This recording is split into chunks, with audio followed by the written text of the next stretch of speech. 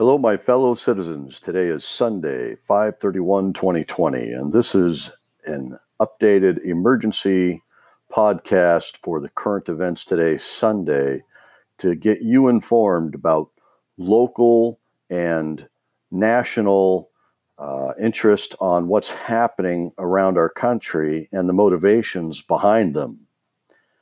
Today, while watching and reading multiple newscasts and articles, what became clear was a echo that these protesters are being brought in. Now, a left publication desperately tried to point the finger at neo-Nazis as being the reason that they're being bussed in, but more and more proof is showing that the Antifa group is coming in. And you have to ask yourself, what is the benefit of creating chaos in the streets and looting? The benefit, of course, is the liberal left. The more chaos and destruction they can bring to our country and to our nation, the better the chance they can point at Donald Trump as the reason. And they're pointing fingers at him already, doing their best to try and make that happen. We need to spread this around. We need to put it out there on Facebook, Twitter, YouTube, you name it. Get out there. I am just bringing this to your attention. Look for the articles yourself. They're not easy to find. I just happened to catch the mayor of Chicago, who indicated that this was, in fact, happening. She, in fact, said it is absolutely organized. There's no question about it. And that she pointed to the fact that there were a number of U-Haul trucks that magically showed up in front of stores and caravans of cars, helping to take the looted merchandise away. Okay? Brian Hopkins also said that outsiders are stoking the riots and the looting. And then also I saw a police chief who said that most of the people they had been arresting, 60 to 70% of the people they had arrested were from out of the area. So you have to ask yourself, who would benefit from people rioting and looting and destroying our country? Well, that would be the left, because the current administration is the only one that would be hurt by this. And notice that the COVID-19 states, Democratic, liberal, are staying locked down, and the Republican are open. And the riots that are happening and are by far the worst are in Democratic areas. So this is a move. This is obviously a move. All of the arrows are pointing that this is a liberal move to destroy this country from within inside and create chaos to keep Donald Trump from being reelected. This is obviously what is happening. And don't take my word for it. Check it out for yourself. You're going to find out if you do the time. And I realize this is going to take hours. I mean, it took me hours. It's going to take you hours. But if you want your voice to be legitimate and the facts that you present to be legitimate, you have to be educated, and that requires you checking it out for yourself, not just taking my word for it. And again, this is all anecdotal, of course, but the fact that they are being bussed in, that they've confirmed, and that it is organized. And of course, Trump is pointing out that Antifa is behind it. Now, who has access to the most up-to-date information? The president. Now, of course, the liberal left are attacking him. The ACLU is attacking him for pointing out that Antifa is behind a lot of this. And you only have to go back in past to look at what Antifa has been doing. You know, they're supposed to be the ones that are, advocating, not using, anti-fascists, advocating not to use violence to bring around change, but that's exactly what they're doing. When they show up at the mega rallies and conservative rallies, they show up with face masks, helmets, body armor, and pads and weapons. You don't show up like that unless you plan on fighting and engaging people. And so Antifa is behind this, and George Soros has already been proven to have financed Antifa in the past. So who's financing them now? Well, I would be willing to bet that George Soros is the one behind it.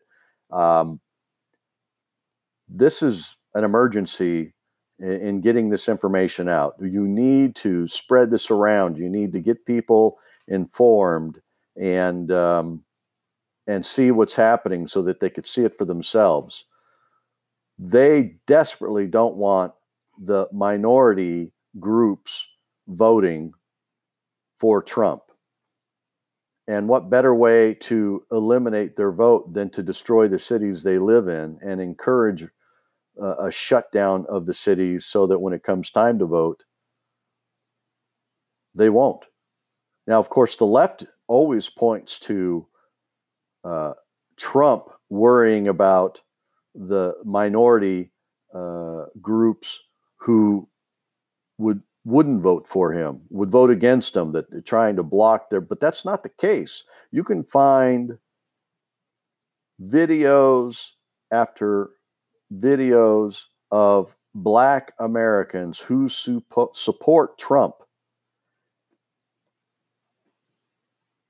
Their lives improved dramatically once Trump became president and he enacted the things that allowed their lives to be better.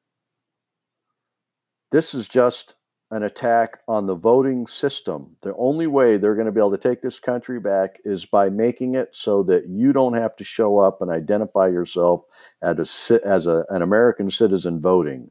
They want the mail-in ballots because then they can control the numbers and vote in a liberal government. And this is happening. It's happening now. It's an emergency. We have got to really educate people and get the word spread. These riots, the chaos, everything that's been happening this year is a organized activity. Obviously, when the officer killed